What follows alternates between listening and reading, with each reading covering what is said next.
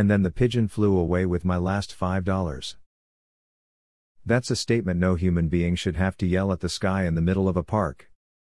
And yet, here I was. Dead broke and evicted from my apartment based on a mysterious infestation of water bugs that crept only into my apartment. For the third time. Despite insisting to my landlord I couldn't possibly have done anything to invite the strange bugs into my apartment, he didn't believe me. And after a near constant run of strange occurrences involving only my apartment, his tolerance for my bad luck ran thin. After my checking account had a mysterious hold placed on it by the FBI, I was down to my last $5 bill. The bank teller wasn't at liberty to disclose information for an ongoing investigation, and I didn't question her any further. This kind of bad luck was the tagline of my life. With that last $5, I found a hot dog vendor where I could buy dinner and still have $3 left over. Spin the umbrella on the hot dog cart. Spin it before you order. The voice in my head was loud, drowning out everything else in the background. From what I saw in the movies, I thought the voices in someone's head were supposed to tell them to murder or commit other heinous crimes. But mine had just told me to do stupid things in public. Run to the next car on the subway, knock on a random door, sing the Canadian national anthem. I didn't know the Canadian anthem, but strangely the voices were ready to supply me with the words. While the voices of my devolving psyche distracted me, a pigeon, a little feathered rat, came out of nowhere and pulled the crumpled $5 bill right from my fist. What the pigeon wanted with the $5 bill was anyone's guess, but there it was. And there went my dinner. The hot dog vendor, who saw the entire scene unfold, had no affinity for the unusual or the pitifully ironic. So that's how I ended up hungry, walking through the park, shaking my fist at the sky and muttering about pigeons and $5 bills.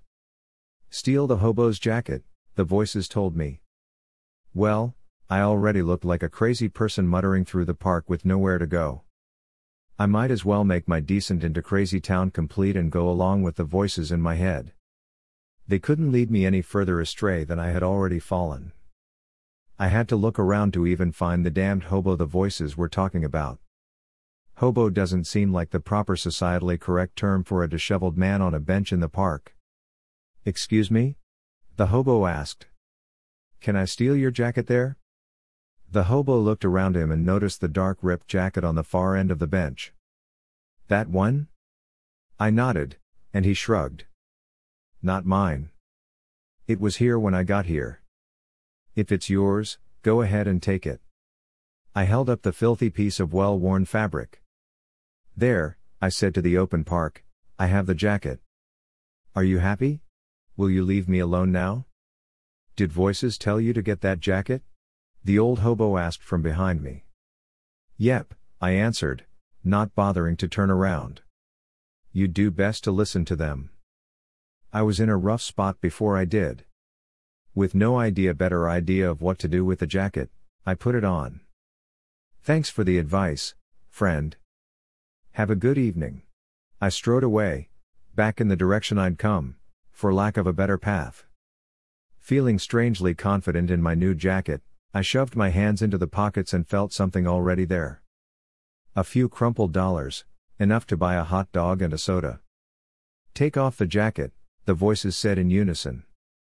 Steal the jacket, take it off. You certainly are demanding once I start listening. What's your sudden obsession with fashion?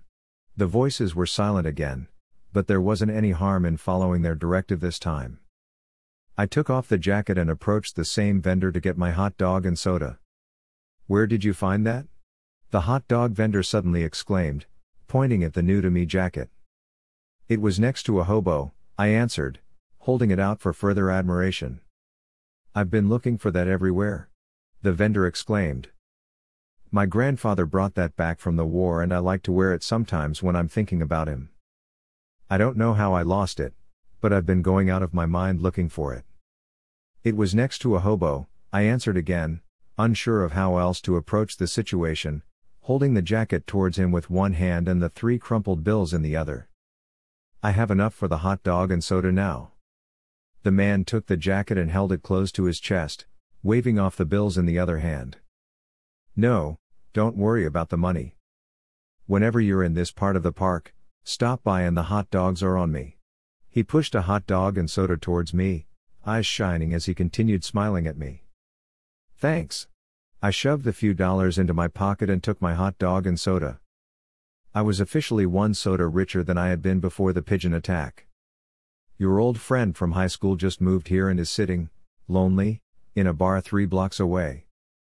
Well, then, voices, let's see if he has a couch to crash on. This may be the most pitiful origin story for a superhero, but if there's a beer waiting at the bar, I'm willing to go along with it.